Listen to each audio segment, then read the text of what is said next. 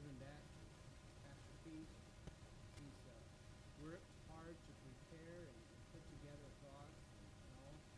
Just pray, Father, that you would bring forth that message and power through him. Pray that the PowerPoint and everything would work well. Pray that he would be able to just follow through the thoughts, the outline of someone that he's prepared. And Father, that above all, we want to just give you glory because you continue to work in our lives. And we just heard that testimony through several of the those who spoke during sharing time here, and the testimony of you continuing to work in our lives. And we invite you to do that. Father, sometimes we resist that, and yet we know that that only comes from selfishness and in our own hearts. But we really do want you to continue to refine us and work in our lives. And we ask you to do that. And Father, where we do resist it, remind us that it is in that purification that there ultimately is a blessing. And we just are grateful. We pray in Jesus' name. Amen. Okay.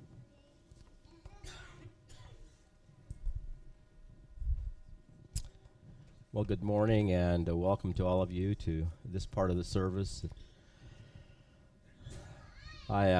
We were out to Eli's as well, and I just told Eli, just think of it as turning 20 for the fourth time. It sounds better. Yeah, I want to welcome you to the study of Romans, and just as a part of our service when we break the bread of God's Word together. Well, throughout the years, I've attempted to put one single informational statement in front of all who attend here. That statement is simply this: in this assembly, you are welcome to ask any question. I believe that statement quietly says a number of things about us.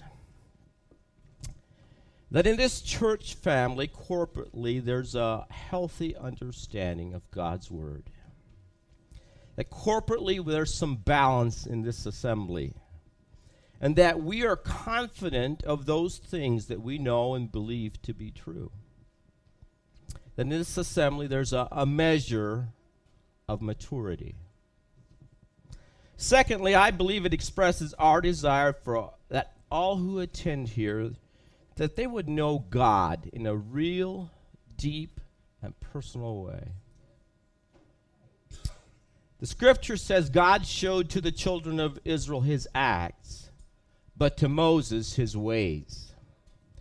We want you to know the ways of God. We want you to know why truth works.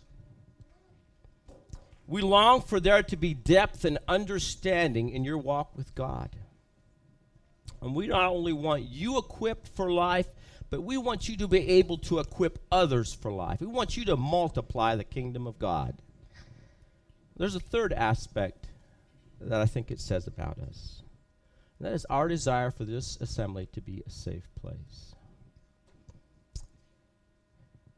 Our desire for you to really be you. We don't ask you to be anyone else in this assembly. And that in this assembly, we really value the special and unique way that God has created you. I've equally tried to put that statement in front of all of our youth. Our youth are the energy of our church today, and they are the wisdom of the church tomorrow. And they are incredibly savvy when it comes to information. They have at their fingertips unprecedented amounts of information. And they're going to get answers about life from someone. I happen to believe that this church, and if you allow me just for a moment to be a little biased, yes, I mean this church, has some of the best and wholesome answers to life. If they don't get them from us, they're going to get it from someone. It might be an atheist professor, a barroom buddy, or just another wandering youth. They're going to get some answers about life. That's why we must be continually open to exploring new vistas of truth so that we remain relevant, honest, open, and fresh. And Romans 14 certainly would qualify as one of those areas.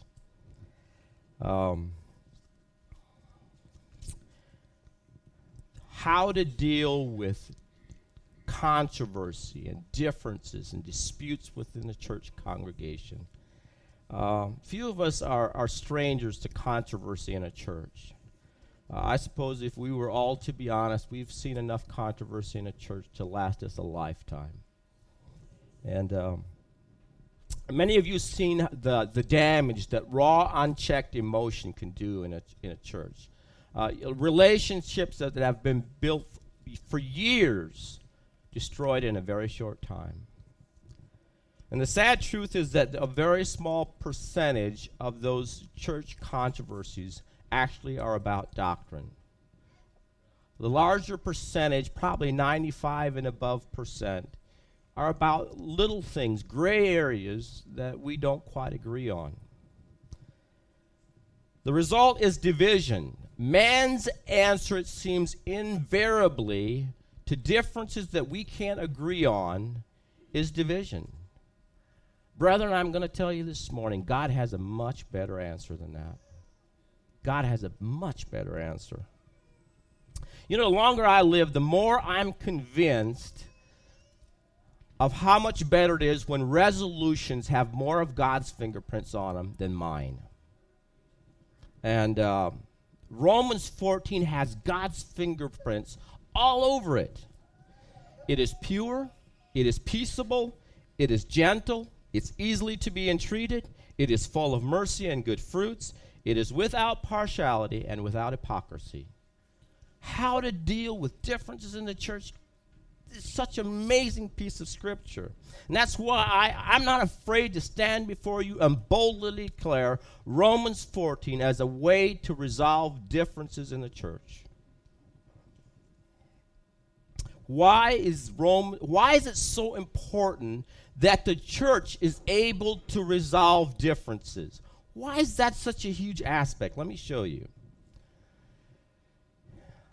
In John chapter 17, we have an account of a man who knew exactly when he would die. And we have an account how he would spend the last 24 hours of his life.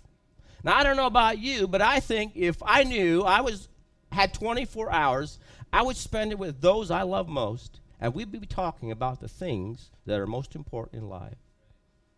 Do you know that we have an account of Jesus, of talking about the things, the last hours of his life that were most important to him.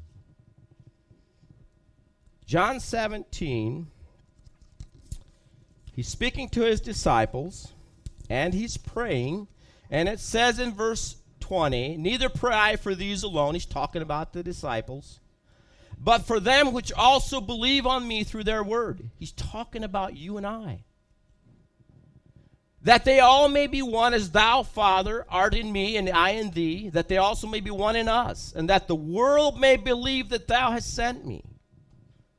And the glory which thou hast givest me, I have given them, that they may be one, even as we are one.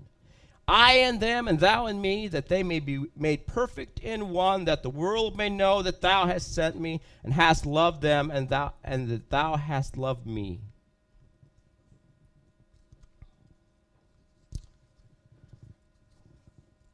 Being one in heart, working together. Notice that 3 times Jesus prays and pleads with the Father that those of us who come after, that we might be one.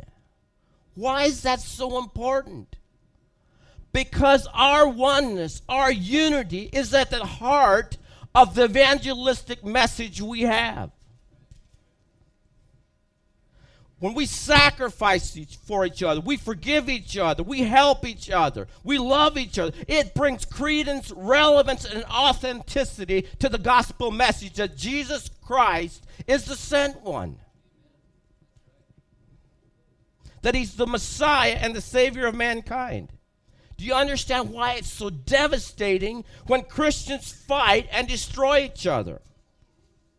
Jesus pleaded with the Father that they might be one, that we might experience the oneness, that closeness that he had with the Father, that we might experience that with him and with each other. John 13:35 adds this, "By this shall all men know that ye are my disciples, if you have love one to another." So it's incredibly important that we love each other, that we build each other up, that we live unselfishly, and that we prefer one another.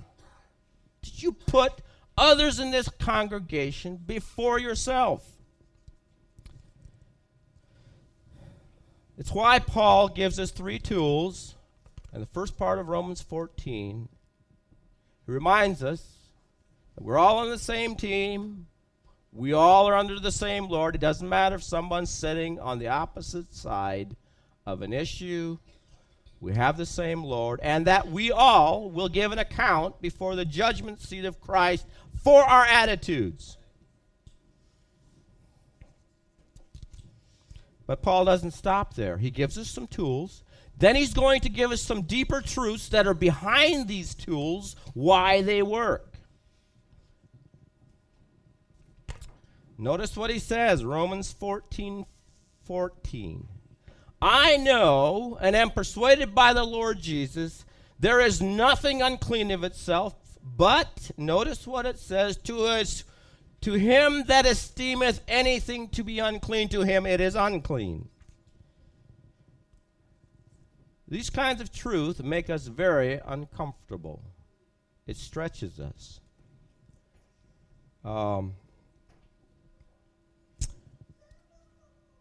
He's saying these gray areas, some of these gray areas, in and of themselves are neutral, and whether the right and wrong is dependent upon the heart, the faith, the maturity, the understanding of the one who picks it up. So it could be the one who esteems it to be unclean, to him it is unclean, and it could be equally true that the one who esteems it to be clean, to him it is clean.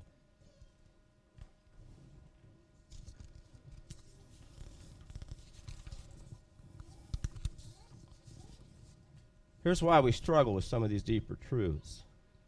Because we come from a background with a one-size-fits-all application.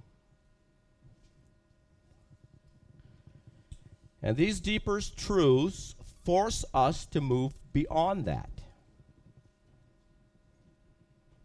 There's another reason why we are hesitant to embrace these kinds of truths. And that is we don't entirely trust each other. And therefore, we like to turn to external controls. We're afraid with these kinds of truths will make people run wild. But I want you to see the incredible balance of the Apostle Paul, and more specifically of God. Notice what he says in the very next breath, the very next verse. Notice what Paul says. "But if thy brother be grieved with thy meat, now walkest thou not charitably. Destroy not him with thy meat, for whom Christ died." You see, Paul, the balance that Paul brings in the very next breath, he's saying, wait a minute, there are limits to your liberty, to the freedom you have, and that is your brother who is still weak. There's some things he hasn't grown in. So your liberty is limited to the brother who still needs some time to grow. He isn't giving a green light to anyone to run wild. In fact, let me just be very crystal clear about this. Anyone who is inconsiderate with their liberty when it comes to others in the church body is walking outside God's direction. There's such a healthy balance. Our liberty is meant to build others up in the body of Christ. It's not meant to destroy them. So we're given some deeper truths. And then he's going to give us how we pull this off. In 15, Romans 15, he gives us how this actually gets put into practice, how we do it personally. In verse 1, he says, "We then that are strong," that means those of us who have faith and there's some maturity in you, those of you that have capable and have some understanding, we ought to bear the infirmities of the weak and not please ourselves. You see the balance again? It's freedom with responsibility. Don't just please yourself, but it means you ought, or it means you're obligated to lift the understanding and the faith of those that are weaker in the congregation. You're to use your freedom in a positive way. He's saying liberty has limits. Those limits are your brothers and sisters who still lack understanding and who still need some room to grow. It's how we keep the liberty within this congregation healthy.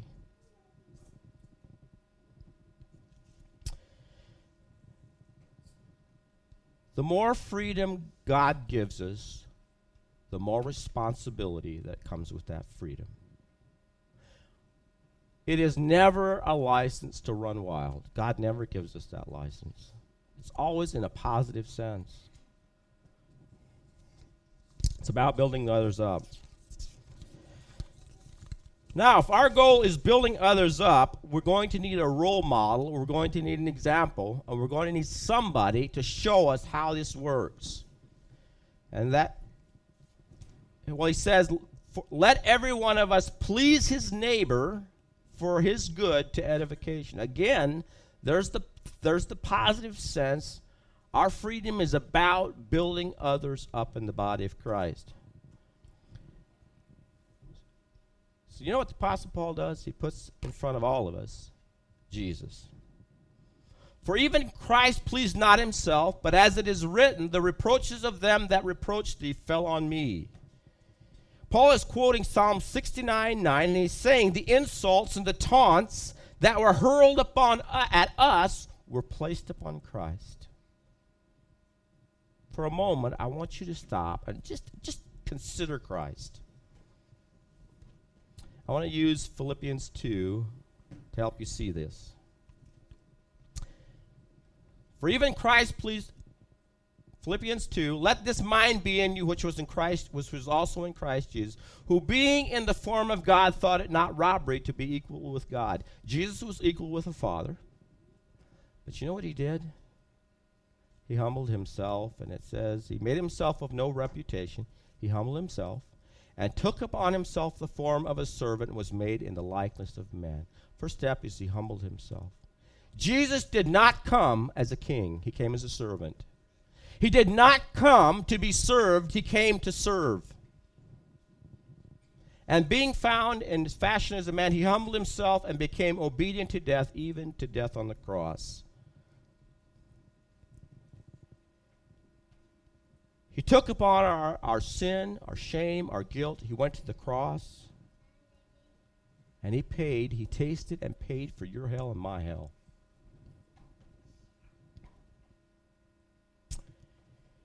You see, if Jesus is able to do that for you,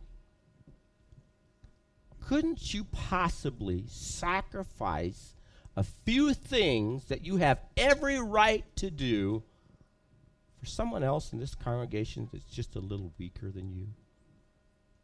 Couldn't you be able to give up momentarily for someone else who just needs a little time to grow? Could you do that? You see, that's our example. He did not come to serve himself, and he had every right to do that. But he sacrificed his rights to serve others, even to death. You see, the Apostle Paul is glancing back to the Old Testament as he does this.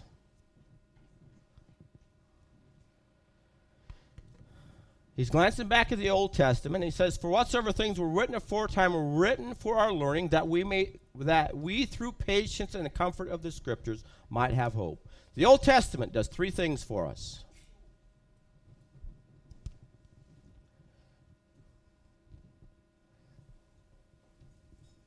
The first thing that the Old Testament does is it teaches us. As we look at the Old Testament, at the Old Testament saints, we can see how God works in people's lives. And we can see what happens when they live rightly, and we can see what happens when they disobey God. It teaches us, by looking at some of these Old Testament saints, it teaches us about the character of God.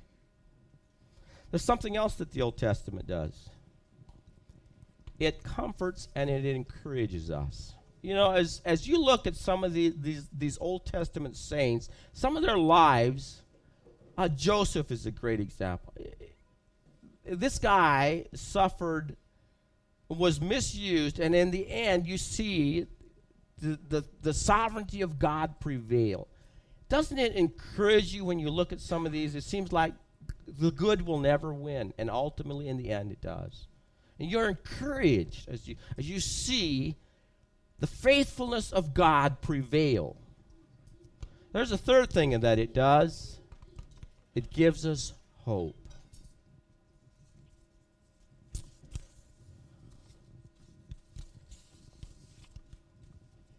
The Old Testament is kind of like a coat rack that you can hang your faith upon.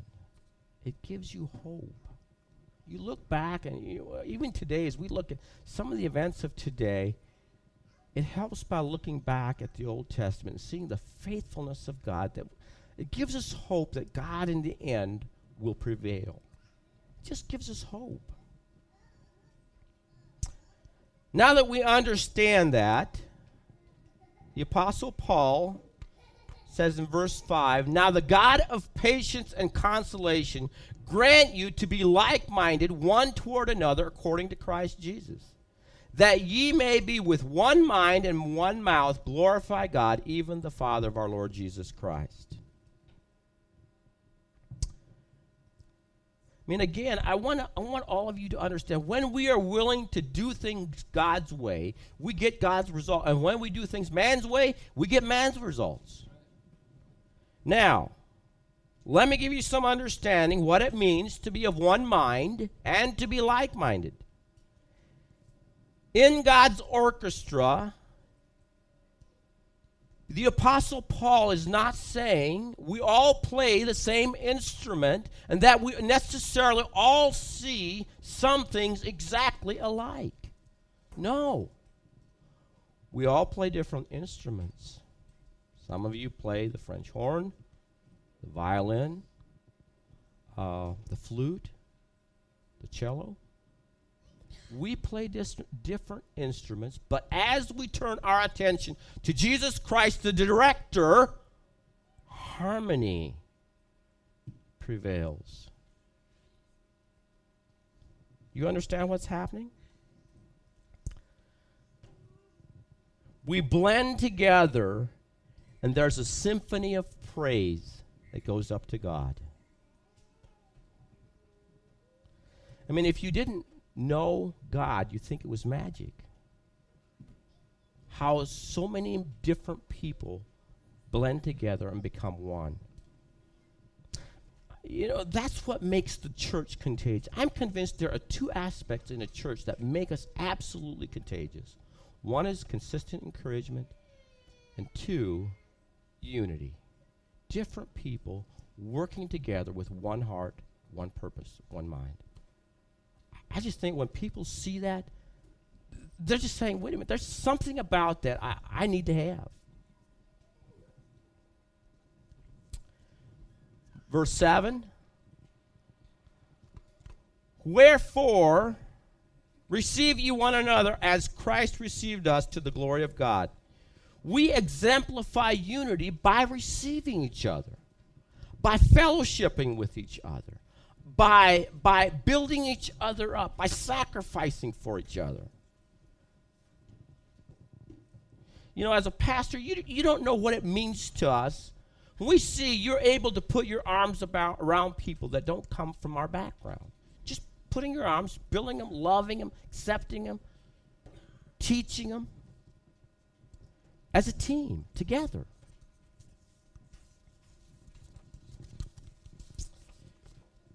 The Apostle Paul shows us an example, Christ, in verses 8 through 12, how that Jesus brought the circumcision and the uncircumcision together.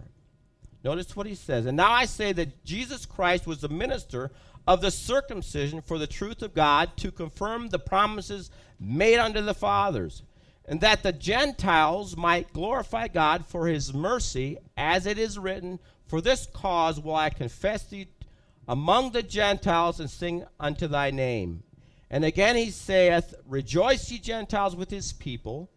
And again, praise the Lord, all ye Gentiles, and laud him, all ye people. And again, Isaiah saith, there shall be a root of Jesse, and he shall rise over the Gentiles, and in him shall the Gentiles trust. The ministry of Jesus was one of reconciliation, bringing people together. And I want you to see in Ephesians 2 how beautiful the life of Christ was. You see, Jesus did not just pray for oneness. He lived oneness in such a way that unity was produced. Notice this. Notice what it says in Ephesians 2. But now in Christ Jesus, ye who were sometimes were afar off are made nigh. That's us Gentiles, by the way. We're made nigh by the blood of Christ, for he is our peace, who hath made both one, and hath broken down the middle wall of partition between us, having abolished in his flesh the enmity, even the law of commandments, contained in the ordinance, for to make in himself of twain one new man, so making peace, and that he might reconcile both unto God, he's talking Jew and Gentile, in one body by the cross, having slain the enmity thereby. And he came and preached peace to you which were afar off, that's a Gentile, it's you and I, and to them that were nigh, that's the Jew. For through him we both have access. There's the clincher. We both have access by one Spirit unto the Father. And now, therefore, ye are no more strangers and foreigners, but fellow citizens with the saints and of the household of God. I want you guys to get this. Jesus did not just preach oneness. He didn't just pray for oneness. He lived his life in such a way that oneness prevailed. He brought us together. We were fuel for the fires of hell as Gentiles. We were outside. But because of his life, because of his being a servant, because of sacrificing, he brought us together.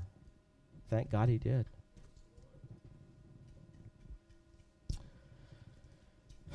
Do you realize that that truth still works today? If you're willing to humble yourself and to live your life as a servant, you're willing to put others in front of you, before you, oneness, unity still will prevail. It'll continue. It just works. We can't just talk oneness. You have to put something into it. And it applies to all of us, pastors alike.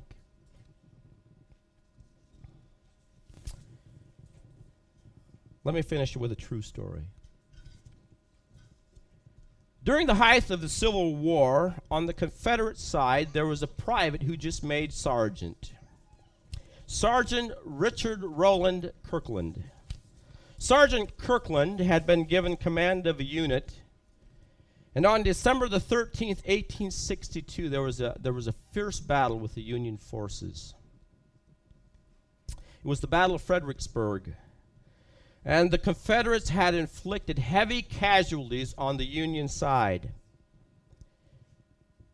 And then on the morning of December the 14th, the morning light revealed some 8,000 men who had died or were wounded in the no man's land between the Confederates and the Union Army.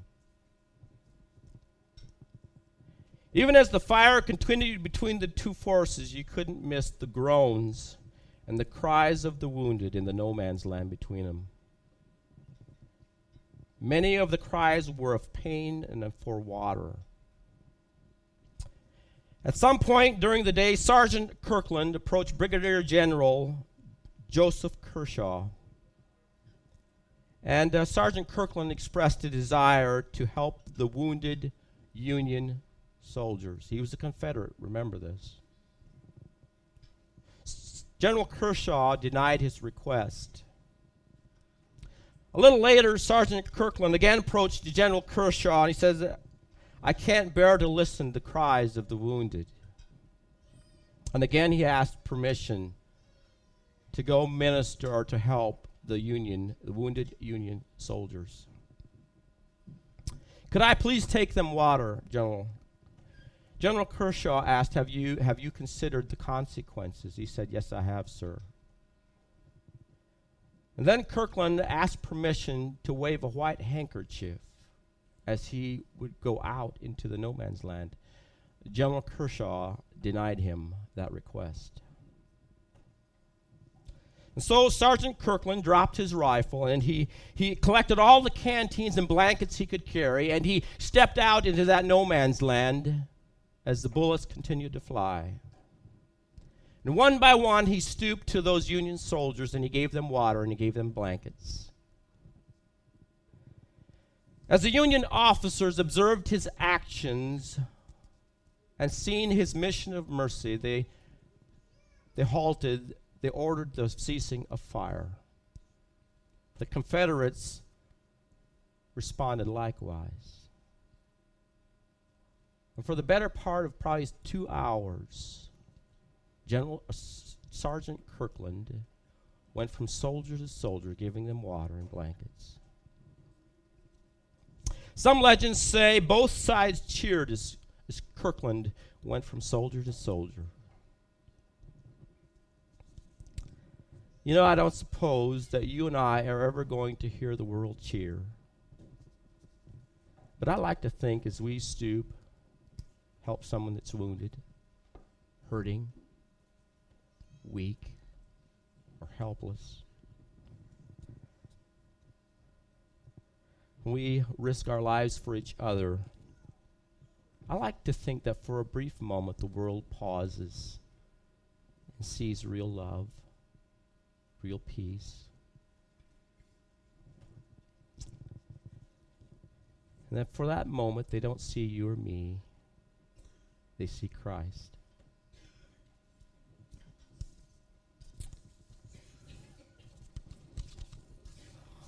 Paul closes then with a prayer. In verse 13, he prays for a church. He prays for the Romans. Now the God of hope fill you with all joy and peace, believing that ye may abound in hope through the power of the Holy Ghost. Brethren, God is calling us today to link our arms together. Not talk about oneness. He's talking about living oneness.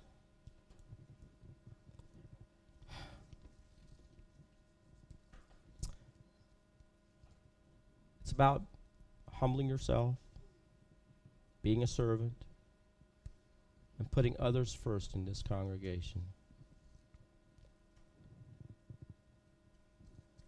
You know, as I considered where we are at and what we have in front of us next week, I couldn't think of a better place to stop here. This is an excellent scripture. God's asking us to link arms.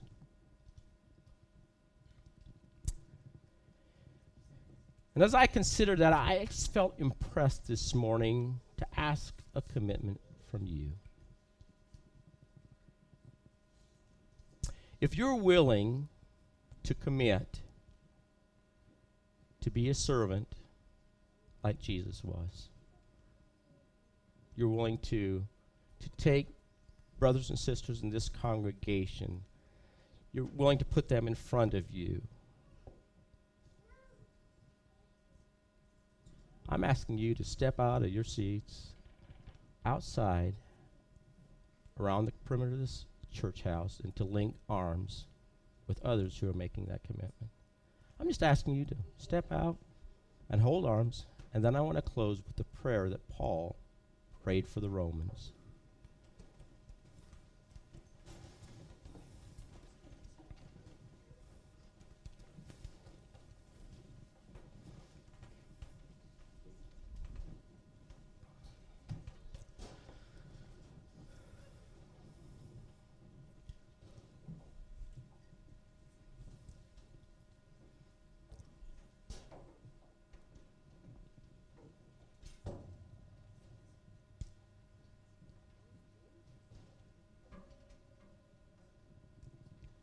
Let's pray. Father, as we bow before you this morning, thank you for answers in Scripture. Lord, thank you for your fingerprints upon these Scriptures. Thank you that they're godly answers to differences in a church congregation. Lord, I'm grateful this morning that oneness isn't something we just talk about. It's something that's possible to be lived, unity. I'm grateful that it's possible as we turn our eyes and our attention to you, Lord, the director, that with many gifts and differences of opinion, we can work as one team, and that our working as one makes the message of our gospel real to the world.